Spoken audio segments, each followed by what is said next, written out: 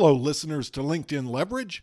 I'm Peter Williams, and in today's episode, I'm going to discuss some of the key findings of a LinkedIn report called The State of Sales for 2021. LinkedIn has published annually for 5 years now what they call a State of Sales report, and they base it on surveys of salespeople, buyers, and interviews with industry leaders. And the 2021 report had over 400 survey respondents who were on the sales side and over 400 survey respondents who were on the buyer side, and then dozens of interviews with industry leaders. And the report identified 7 key trends. I'm only going to focus on what I think are the key takeaways from 3 of the trends that are identified in the report, because I think they'll be most applicable and most useful to the people who listen to this program. And the first one is what they call number 3.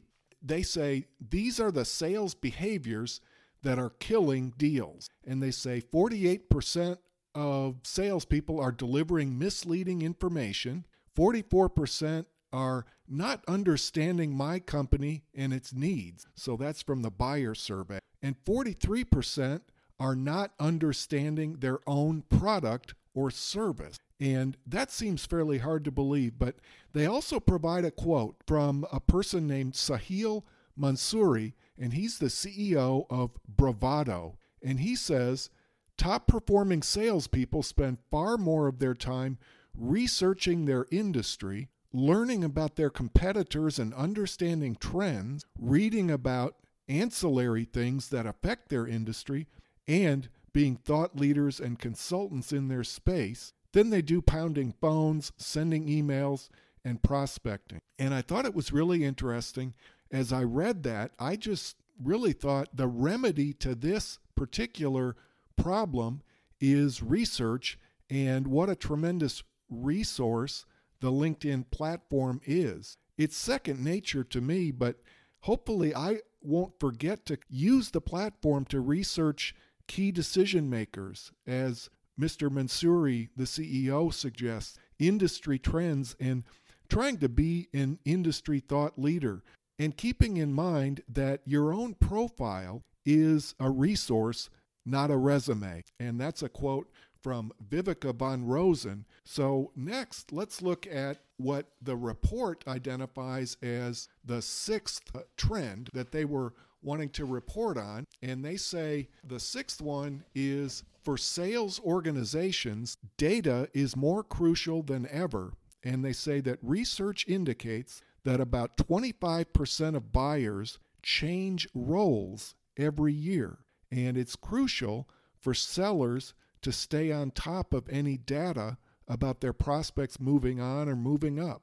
And then it also says that 85% of the sellers surveyed said they lost or delayed at least one deal in the past year because a key client stakeholder had changed jobs. So my takeaway for that one, and again, not that many who listen to this show are in pure sales roles, but in a way, we're all in sales, and we need to be aware of what's going on with our potential customers. But sort of the takeaway I saw from this is the importance of following people on LinkedIn and identifying people on LinkedIn who work at your prospect company, other than just the person who now holds the job making the decision to buy your product or service. In other words, either connect with, or it may be better to just follow other people at that company. And then if there is a sudden change in the decision maker about your product, you will have a path, or you may have connections to more quickly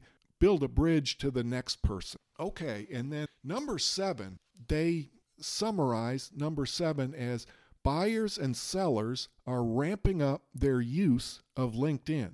And it says almost 74% of sellers say they're committed to expanding their LinkedIn network. And they have an interview with a person named Sam McKenna, who is a founder of a sales organization called Sam Sales. And he says posting content to LinkedIn And engaging with others on LinkedIn is my primary source of demand generation. And he says so many people see LinkedIn as a waste of time, or they see LinkedIn as not an opportunity to drive true business development, when in fact it couldn't be more the opposite. And he says LinkedIn gives me an opportunity to share my subject matter expertise on a daily basis. So I would recommend, to sort of build on what Sam said, I would say be real specific in the things that you post about, because if you're trying to be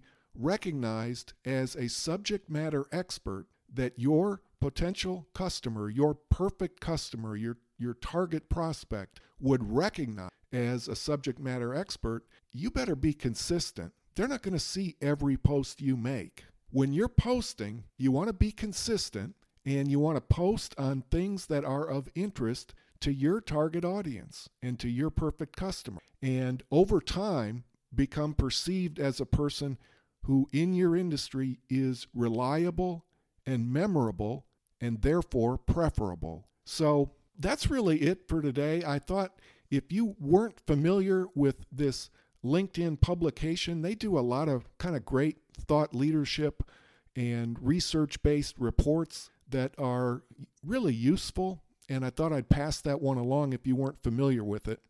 Before I go today, too, I also want to let you know I have released an ebook, and the ebook is available on Gumroad and on Amazon, and it is How College Students Can Use LinkedIn to Achieve Their Dreams, and it builds on the 3-part series I did on the podcast by that same name in the previous season. That's all for today. Thanks for listening, and I'll talk to you again soon on LinkedIn Leverage.